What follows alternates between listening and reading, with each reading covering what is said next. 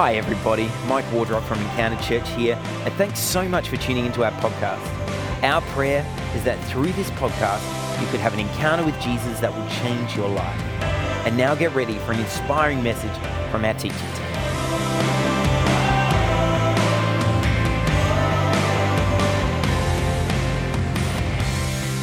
Hey friends, it's Jacob. I'm part of the podcast team here at Encounter.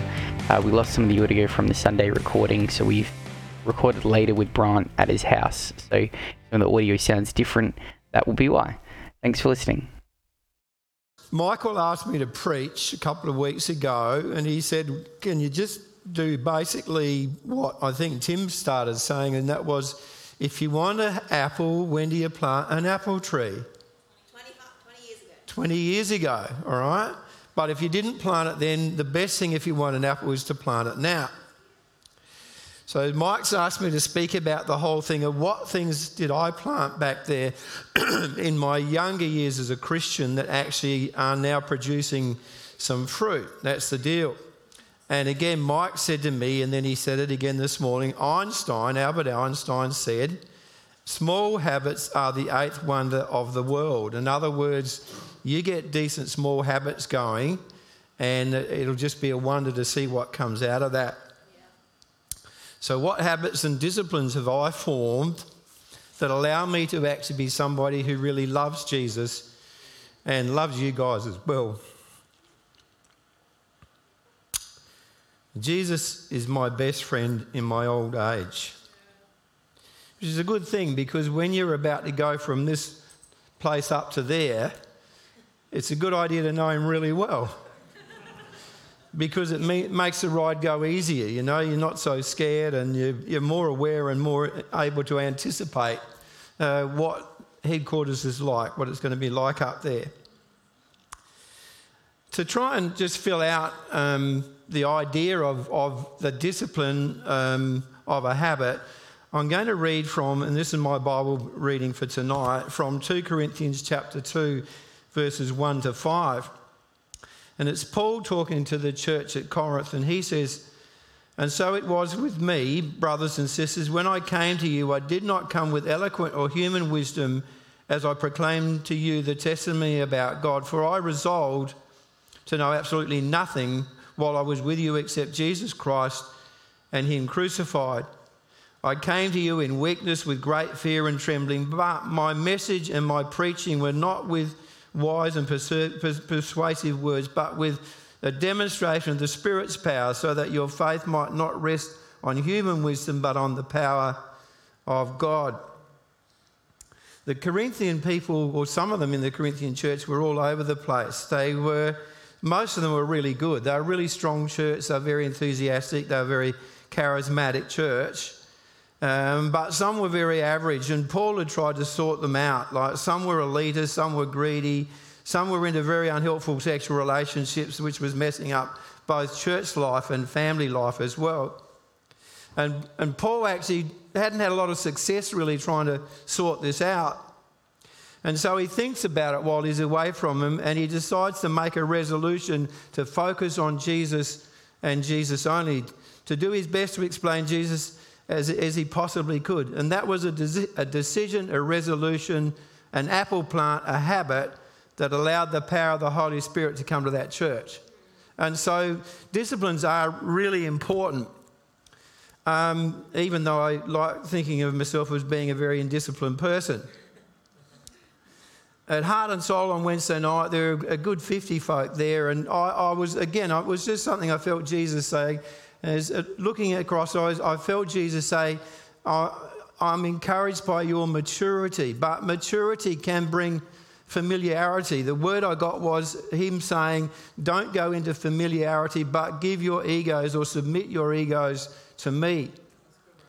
And to illustrate this again, I think you can see it in John chapter 4 if you look it up, where Jesus is talking to a lady at a well. She was alienated from her visage.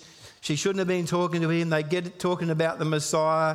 She sees that he is the Messiah.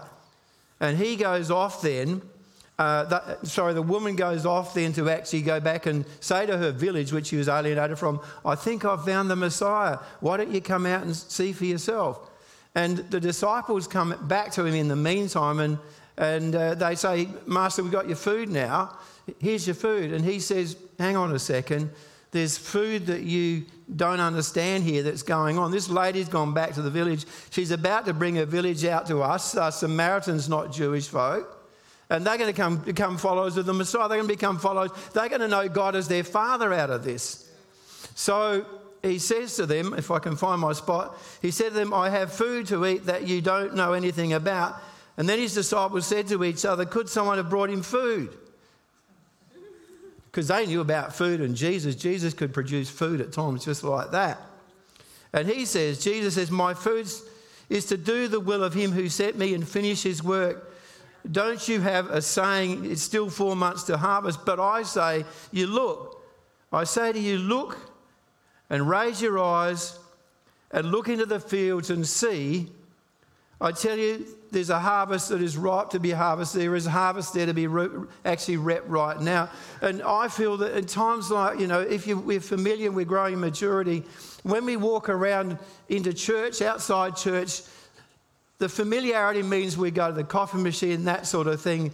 Looking around means just to say, Jesus, what else is going on here that I need to be aware of? Because that sort of maturity does bring you closer to Christ and makes you a lot stronger as a believer as well. Going back to the fact that I'm allowed to talk about myself because Michael said I could. The first thing that started off with me when I was about 6, I come down from a little farm at Inman Valley, right, up in the hills. They called it a rough block that we had because there was a lot of kangaroos on it up on the side of Mount Robinson. So I didn't know many other people or all the rest of that. I hadn't been to church a terrific amount. We used to go on occasion. Flinders Street Baptist, a missionary lady, as serious as you could get, saying, I'm in India. Indians don't know about Jesus over there.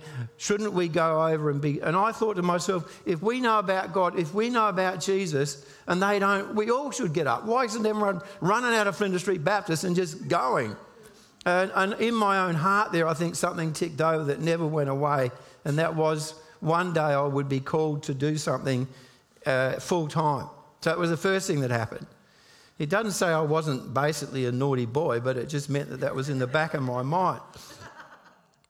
When I was 13, my brother David died from leukemia, and that really put the cat among the pigeons about the whole of life, philosophy of life, theology of life, what's the meaning of it all.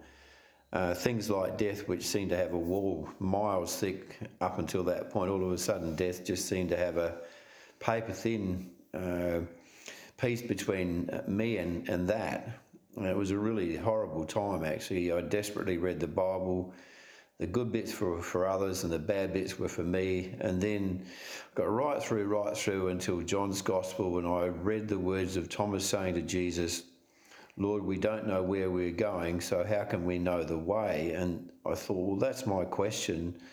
And then Jesus' answer really did speak to me. Jesus answered, I am the way, the truth, and the life. No one comes to the Father except through me. If you really know me, you will also know my Father as well. From now on, you do know him and have seen him. And a strange sense of peace and hope dawned in me from Jesus at that point that has never left me.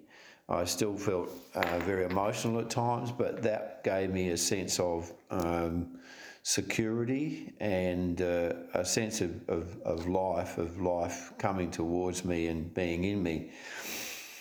The other big thing that happened when I was a young person was at 21, I was reading, my mum used to put devotions under my pillow or on my pillow at night, and occasionally I'd read them, and so at 21 I read the words in Mark that Jesus says, or it says about Jesus. Jesus looked at this very rich young man, or quite a rich young man, who was seeking to know what it was to be saved.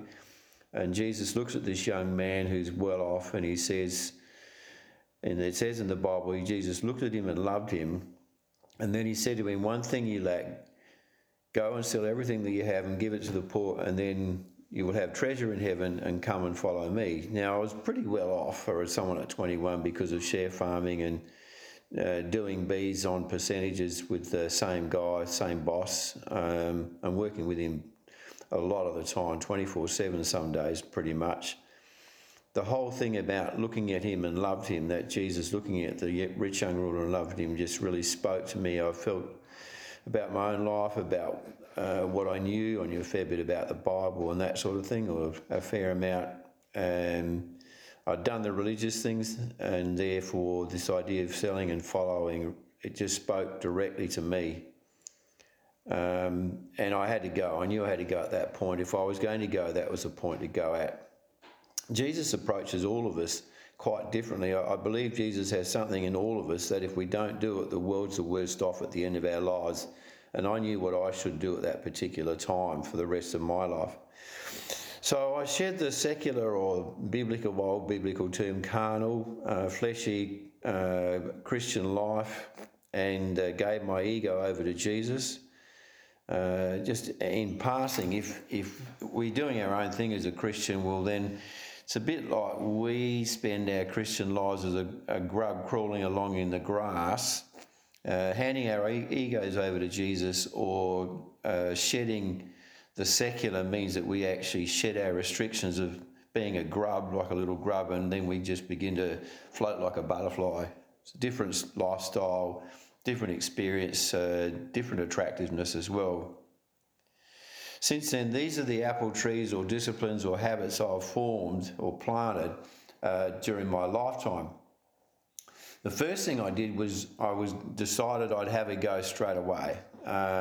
So I burnt my bridges. I went and saw my local minister before I talked to my family, because I knew particularly what my dad would say, and he'd say, "Why can't you be a Christian and stay on the farm? Why do you have to go?" And just in passing, families can really hold you back at times if you don't watch out, and sometimes we have to be really careful. The other thing I did straight away was I knew I had some friends who really liked the horses I had, and they were quite keen to buy them, so I sold them straight away. Burn any bridge that leads you away from Jesus. I know that we're pretty much over Lavember here at Encounter, because we've had Lavember and talking about relationships and sexuality, but Jesus told me I was too girl dependent rather than dependent on him. So for the next 3 years I didn't have a girlfriend, and that toughened me up, and I focused a lot better after that. Now, all of this, did this make me feel happy? Some of the time I knew I was on the right track. Some of the time I felt happy. I knew I was on the right path, but sometimes I felt, and quite a lot of the time, I felt really miserable and quite lonely, actually. In my own church in Inman Valley, I thought, I was wrong, but I thought nobody understood. All my age, the late teens, early 20s had gone off to the city, I thought, to make love and not war, which is not exactly true. It was the early 70s in that time, and the anti-Vietnam movement was in full swing. The church was seen by many as reactionary or even worse. What do I do? No kids around the church. All right, I'll just go out and make love, not war, and give the whole thing up because I feel like that. And secondly, why don't I go to a bigger church? Then I thought, blow it all. So what I did was, there's no Sunday school that I started a Sunday school, right? And the kids kept come and say something good was going on there, and we had fun. I'm pretty good at making fun, actually. I was on the edge of the youth group, and they were all growing up. There were one or two Christians there, so we wound that up a lot and people became Christians. We started a Bible study on a Sunday night that was pretty hot sometimes, because some of the people that came were into Richard Dawkins, who is very strongly anti-Christianity. So that was good fun. And also I decided to read the Bible once a year. Now that to me is definitely a discipline, all right? Because I could read 3 pages of the Bible and be thinking about something altogether different. You know what I mean? Have any of you done that? Yeah. You've worked out what you're going to have for tea and breakfast the next morning. Oh, I'm supposed to be reading the Bible. But if you keep at it, I tell you, if you keep at it, slowly it becomes easier. It really does. And it is true to say that this book is, Paul says it's God-breathed. The Holy Spirit comes up through it, right? And the word breath is the same word as for the Holy Spirit. And so if you ask Jesus, can you actually give me something out of here? Come, Holy Spirit, breathe something up from in here. It slowly occurs. And because I actually could get my mind in other directions, I started using a book. You can call it a journal, whatever you like. Because if you're writing something down, you have to concentrate, all right, on what you're writing down. So I pushed myself in that position. And most days now, sometime while I'm reading that book, I also have sort of the hairs on my arm stand up in the back of my neck, because somehow or other the Word of God becomes Jesus' word to me. So it's worth keeping at that, all right? So the first thing I've been talking about is having a go, all right? All of you, think of something if you want to, and then have a go. The second apple tree that I think we ought to actually plant is initiating fun. And Michael, I'll be pretty quick on this one. Michael, as in Michael Wardrop, got converted. I think he got converted through a beer appreciation group. Have any of you been converted through a beer appreciation group? Have you ever been in one? All right. So we started that. And my son, I wouldn't let him lead it after a while, because the Bible study leader had to actually go and buy a 6-pack of different beer to any other beer they'd had in that group before, put it in a glass jar and pour it out, and then they had to appreciate it, all right? And I said, in the end, I said to Simeon, you can't do that anymore. It's costing me too much money. You can't lead the Bible study. And Jen wanted to do work experience when it was me once, and I'd been mucking around in a church service on Sunday night. I said, I'm going to start a shooters group. And all these kids come up afterwards and said, we want to join your shooters group. I said, go home. I ain't mucking around. In the end, I went to the local rifle range, and I said to the people who came, look, can we go to the rifle range? They said, yeah, you can shoot air rifles, air pistols. So I said to the kids who wanted to go, and some adults, bring someone else with you. If you're working, you bring someone from work who doesn't go to church, because we're going to talk about Jesus sometime during the evening. And we went shooting rifles. That's right, isn't it? I'm actually telling the truth. I'm not preaching right now. So Jenny was there. So that's number 2. Make sure you have some fun, and think about how to initiate fun where people are nurtured into their faith more as well. Thirdly, the apple tree of accepting Jesus' friendship and love. Recently, if we've been doing the Nicky Gumbel Bible in a Year, we've been through 1 John 1, where it says, if we say we have no sin, we deceive ourselves, and the truth is not in us. If we confess our sins, he's faithful and just to forgive us our sins and cleanse us from all unrighteousness. So I think a thing we need to learn about accepting Jesus' friendship is that we're always going to do sin, all right? There's a few really bright heads out there. I think they're free of sin, those people, the rest of you. And if you look at Jesus, he obviously knows that. He reinstates Peter after Peter goes right off the edge about him at his crucifixion. Jesus is immediately back with him, not even about forgiveness. It's about reinstating him into his position which he'd been called into, which was a leader in the church. If you are called to something and at the same time there's things going on which you need to sort out with Jesus, when he comes to you, and he's coming to you now, he reinstates you. He doesn't give you a lower position. He is calling you to what he was calling to you in the first place. And he knows that as well. And even after the Holy Spirit had come on the church and Peter had preached on the day of Pentecost, there are 2 times that we actually read about. One in Galatians chapter 3 verse 13, where Peter makes another heck of a mistake, which Paul sorts out. So go read that one for yourself. And then there's a quote which some people would know, Quo Vadis Domine. Does anyone know what Quo Vadis Domine means? Anyone see the Quo Vadis Domine? It's Latin for where are you going, Lord? And the tradition is that when Nero was persecuting Christians in Rome, Peter decided to get out of Rome because he was going to get persecuted. And as he goes out, he has a vision of Jesus coming back in, and he says, where are you going, Lord?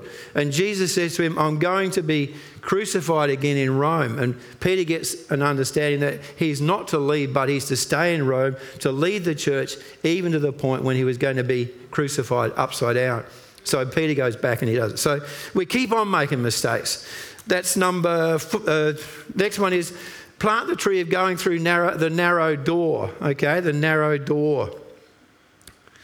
Enter through the narrow gate, Jesus says, for wide is the gate and broad and easy to travel is the path that leads to the way of destruction and eternal life. And there are many who enter through that. But small is the gate and narrow and difficult to travel is the path that leads to the way of everlasting life. And there are few that find it. Now, I'm going to ask you a question, and you can try and answer this one. Which of those two places is actually where the actual brightness is? Because I always thought, oh, well, the bright lights was going down the broad way, all right? But in actual fact, that's the dark way. It's just easy to find. The bright way is the narrow little door and the narrow road. When you actually choose the narrow place, you go into brilliance. You go into the kingdom of God. You go into eternal life. You go into life in all its fullness. So keep that in mind, that to go through the narrow gate, it may be a squeeze for you, but you're entering into brightness, not into darkness. And we have to have the tenacity to keep going. I tell you what, from my experience, it's really hard to stop somebody who actually feels that Jesus has called them, even when everything else seems to be against them. I know, I can tell you from my own experience, if you keep going, it's really hard to stop you. So don't stop because you sort of think, oh, this is too hard. You stop because you get thrown out or whatever else, because you'll think, oh, I did make it. Like, I still have a dream where I'm actually studying and failing exams, and I wake up and think, oh, I can't possibly become a minister now. Wait a second. I started 3 churches. Oh, praise the Lord. All right? So keep on going. I think a great Bible verse around this area is in Matthew chapter 15, verses 21 to 28, which is the faith of that Canaanite woman. Jesus sort of provokes her in a way. He says, you're not from our faith, therefore, the master only gives food to the people at the table. That would be the Jewish people. And she thinks, I'm going to take him on this, right? So she says, even the dogs get the food under the table, Jesus.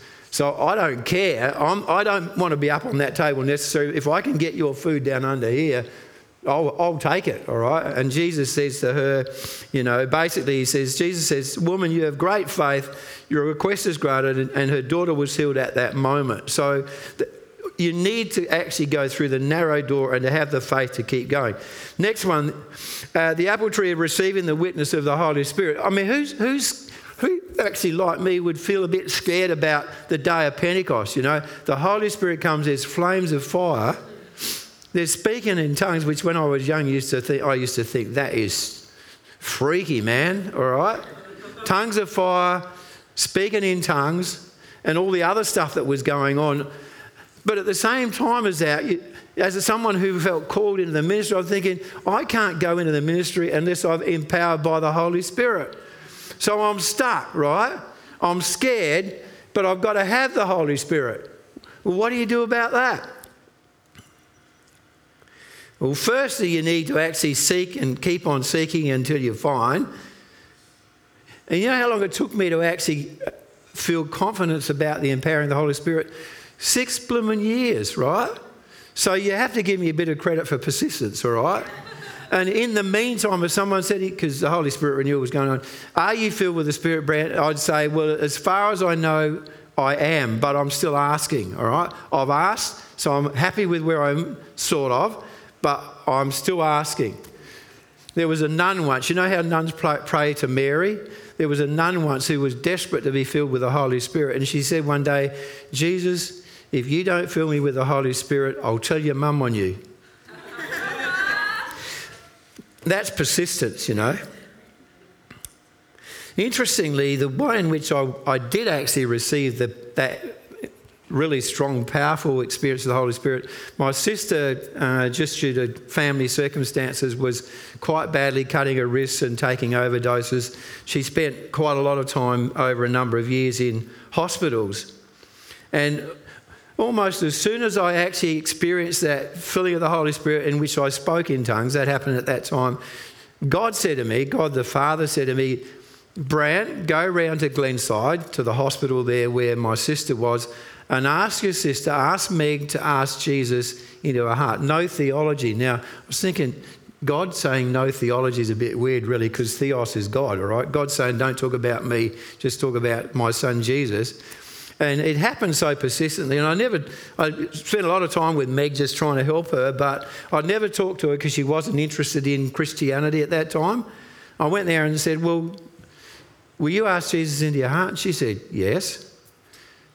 Can I pray that he comes into your heart? Yes. So I did. Come back the next day, do you know what I've done? She said, yes, I've asked Jesus into my heart. And within about 10 days, 2 weeks, she'd left Glenside Hospital. She never went back there again. She was in and out of there all along. She went home with Mum and they prayed together and stuff like that. So being empowered by the Holy Spirit is not so much for me, I don't think, but it's for ministry. It's to get Jesus into other people's lives. Next apple tree, the apple tree of Christian assurance. Now, if I got you on your own and pushed you a bit and I said, are you really, really, really a Christian? I wonder how we'd all go.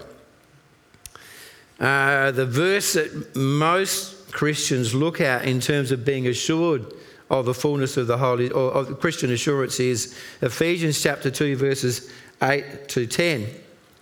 Where Paul says, for it's by the grace of God that we are saved, and not through faith, and this doesn't come from ourselves, it's a gift of God, not by works, so that no one can boast. In other words, God just gives it to you. All right, it's a gift. You say, here's the gift, I believe I've got it by faith, and that's it. There's nothing else to it. Now, I'll talk a little bit, and then I must tell me when to stop, Jen, because I really want to be here. I was in Bible college, and Jen's grandfather, Jeff, was the principal of the college, and he's a pretty strong man. If you want to know where she got her personality from, I can tell you. He and I got on really well. I was in the Bible college for 3 years. I found being sure of being a Christian quite difficult, even though I was in Bible college. Then in my second year there, I actually preached on a Friday night down there, and there's 200 people would be at this. So chickening out, I went back to one of the farms that I'd been working on and hid in a haystack, all right? So you got this guy hiding in a haystack, a bit like, what's the guy that ran away and got eaten by a whale, shark, what's his name? I did a Jonah, I suppose you could say, all right? Anyway, in the middle of all that, I thought, well, I can't just stop here. I'll go back and see Jen's granddad, Mr. Bingham. And he prayed for me and I preached, and I bet it was a pretty average sermon.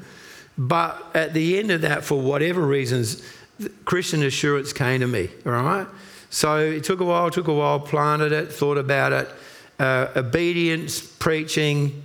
And then for whatever reasons, it was the moment where the miracle occurred, where I thought, I don't care what anyone thinks, I'm a Christian because of the grace of God. And I still feel that way as well. Jeff was a bit naughty. He probably taught me to be naughty as well. He reckoned I learnt by osmosis, which is a bit naughty because it's actually the passage of a liquid through a semi-permeable membrane, which he's saying is my head was a bit only just semi-permeable. But I could put up with that. I saw him later in life and he said, Brent, I always knew you'd make it, which was interesting. I quote from Nicky Gumbel, all right, and this happened yesterday in yesterday's reading. It's about Christian assurance. And Nicky says, Alex Buchanan was well known as a pastor of pastors. He was profoundly deaf in one ear, with only 5% hearing in the other, and one side of his face was paralysed after he suffered severe nerve damage during major surgery. And Nicky says, I remember hearing him speak about God's love, and he kept repeating the words, God loves you unconditionally, wholeheartedly, and continually. And when he'd finished his talk, he came up to me and he said, do you believe that God approves of you? And this is Nicky Gumbel, right, who's winning people for Christ in jail and everything else like that. Do you believe that God approves you? And Nicky says, I said, actually, I really struggle with that because I know things about myself that mean I find it difficult to believe that God approves of me.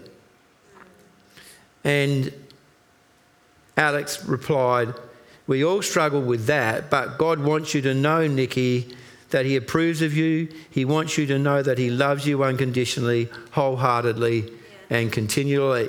That's Christian assurance. That's right.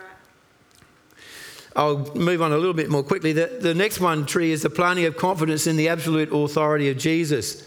In other words, Jesus' power over evil. In Port Wakefield, we were going to Renewal now. I think I saw Jem Woodhouse up the back there. Hello, Jem. How are you? Her grandfather had started these renewal rallies, Holy Spirit rallies, and we were having them in our church at Port Wakefield. And our youngest son, Todd, was less than 12 months old. He was just a baby in a cot, basically. And the renewal rallies were there every 2 months. And either the night before the rally or the night after the rally, Todd would wake up, this little baby would wake up screaming and screaming. And he wasn't a screamer. He's still not like that. He's pretty tough, all right, in that area of his emotions. And I thought after a while, that's not coincidence. That is actually more than that.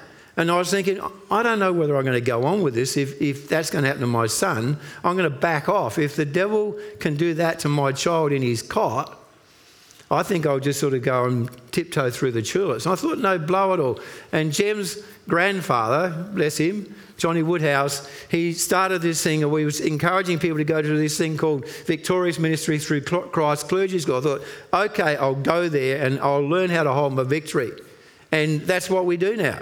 I can tell you, if you find somebody who actually you know is definitely through a voice speaking through them, I can tell you definitely that Jesus will deal with that, all right? Yeah. And not long ago, it's just a little while ago, we were having a meal with a young new Christian, at our house, and there was some spirit there that was fogging up my head and fogging up this other guy's head as well, right? And Neva just prayed a prayer, and for me, and I think for the other guys, well, everything just clarified, because one of the things the devil will try and do is actually make you tired and confused. And Jesus will clear that out. So I was prepared to plant a tree and become confident about the authority of Christ. Next one, plant a habit or a tree of focusing on Jesus rather than comparing yourself. When I went into the ministry, right, another guy, unbeknownst to me from one of the other farms, he'd gone to see the pastor the week before. So we were both to-ing and froing with our old mans, with our fathers about leaving the property.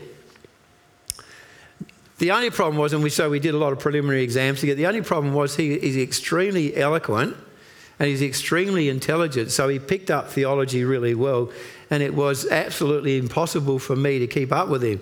Now, comparing myself with him, which I did, I thought, well, I might as well stay on the farm because he's just so much ahead of me. I'm sure no one else compares yourself with other people when it comes to Christianity. It's just me, all right? So, what do you do about that? You recognise that Jesus actually comes to you with your personality, with your strengths, and with everything about you. He already knows, you know. If you look at Jesus speaking to the varying friends of his after his resurrection, what does he do with Mary? She'd had 7 demons removed from her. She'd been a prostitute, and she was a hugger, right? You can hardly blame her for wanting to hug Jesus because he'd freed her from so much. And so he realised that. He says, well, don't hug me, because a bit later on the Holy Spirit will come. He'll hug you on the inside, Mary, all right? Thomas, when he speaks to Thomas, see, Thomas is the one that always asks the question. We don't know the way. He's an intellectual, right? And he needs that answer. So Jesus says to him, he says, all right, Thomas, you need proof intellectually and practically. Put your hand in my side. So he comes to you with the needs that you've got and all of that stuff, and he understands them. And he says to you, look, I'm still coming to you. I love you. I've got something for you to do. Just don't give up. Just keep growing in me. And don't look at other people. You know, Peter, when he actually was sorted out by Jesus, he sort of probably scratching his head thinking what to do. So it says in the Bible, when Peter saw John, another one, he asked, Lord, what about him? And Jesus answered in exactly the appropriate way for us. He says, if I want him to remain alive until I return, what's that got to do with you? In other words, and he says to Peter then, you must follow me. In other words, you leave me to deal with that person because that person's really different to you. I'm dealing with you. I'm telling you that you're a leader, Peter. I'm telling each one of us here that I'm calling you into something special to actually mature and grow up and plant apple trees that will allow you to experience great things later in life. My final apple tree is the apple tree of habitual determination. Now, I don't struggle with that all that much, so I can stick my chin out at times.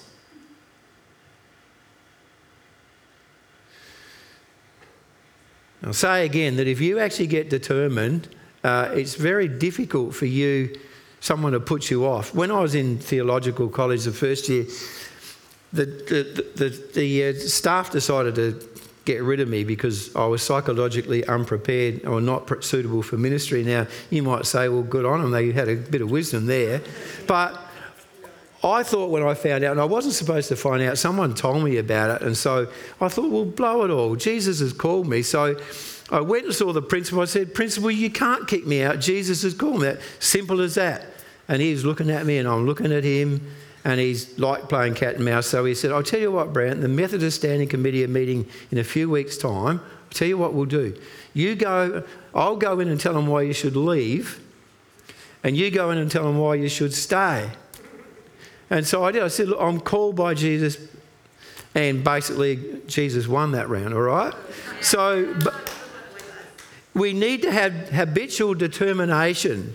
We really need to be consistently nurturing these apple trees that will give you the fruit later in life of an experiential relationship with Jesus Christ, where our eyes are open to look at the harvest and not become familiar with church or anything like that, but look at the harvest, look at what the Holy Spirit's saying to us. And the outcomes, and this is the end of what I'm going to say here, is that it's just, I mean, what more can a 73-year-old guy like than to hang around with you guys and try and nurture you? I mean, how brilliant's that? You know, there's Jesus and you and I. And it's just lovely. It's just a beautiful thing. I'm very thankful to Jesus for allowing me to be part of what you're doing here. Jesus gets really personal with me, and I think it's important that actually the habits do bring personal relationships, a personal relationship with Christ. I'll tell you one on holidays, right? This is only 2 months old. I was struggling because my next brother down, he's got extreme Alzheimer's, so he's younger than me. I really feel for him. And the family's got a history of Alzheimer's, thinking, what's going on up here? And I was actually in the shower room up in Darwin, and I was looking at myself, and God said to me quite distinctly, Brant, you're going to live the way you want. You're not your brother, you're not your father, you're not your grandmother.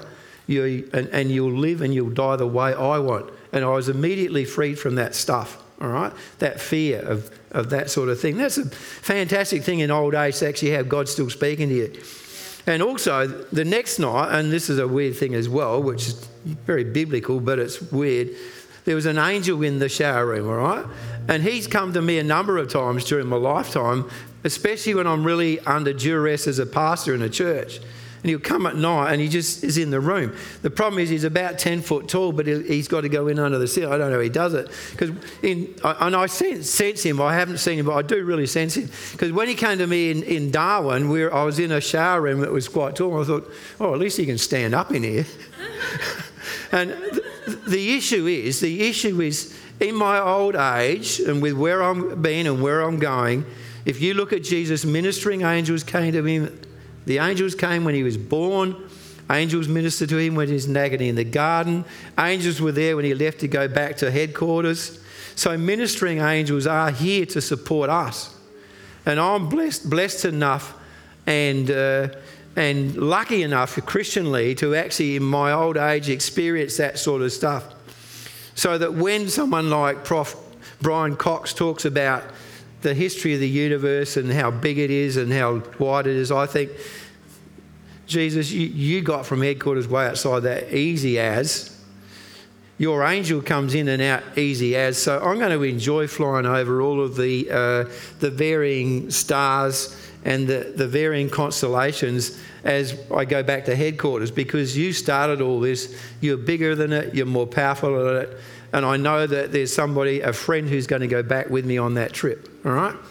So tonight, the question is basically, and the people who will already know this, you'll know, I bet you know already, what is the apple tree that you should plant? What is the discipline that you should form?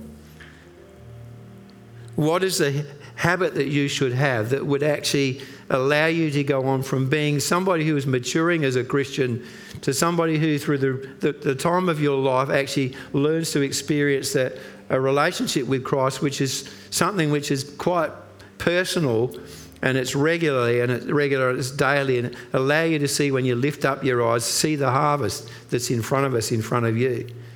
And I'm going to give you a minute, I think, of silence, all right? Which will sound like an hour. But basically I'm just asking you to say, well, look, what apple tree do I need to plant tonight, all right? Some of you won't know, some of you will, all right? So that's your prayer right now. What is the habit? What is the thing I need to do right now to allow me to actually develop a relationship, a deeper relationship with Christ?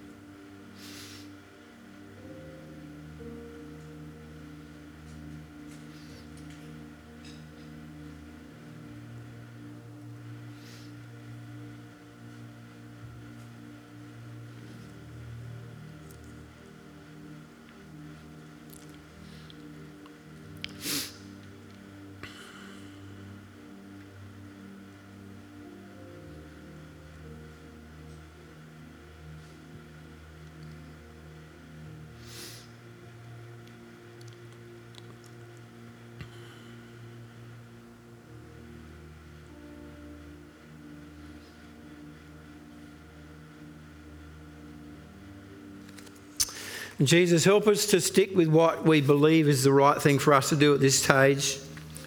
The apple tree, the habit, the decisions. Help us to have tenacity and fun. Help us to actually be in a position with you where the power of the Holy Spirit is able to flow through us.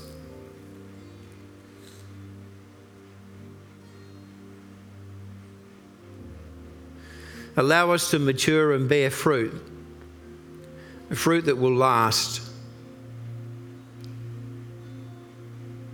We open up our eyes, and in the Holy Spirit we look to the harvest of joy that is coming into our own hearts and lives, and the harvest that as a church at Encounter we're going to see come in times to come as we actually plant our fruit trees and then reap the crops. Jesus, all glory to you. We love you. You're our Saviour. You're our Redeemer. And you're our friend. Amen.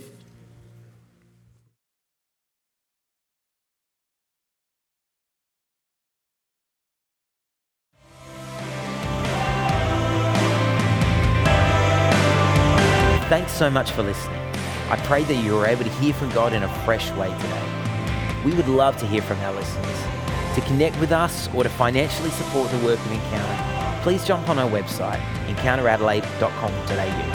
And if you enjoyed this podcast, don't forget to jump onto iTunes, Spotify, or your podcast provider and give us a rating and review. Or share this message on your social media accounts and tag us at Encounter Adelaide. God bless. Have an amazing week.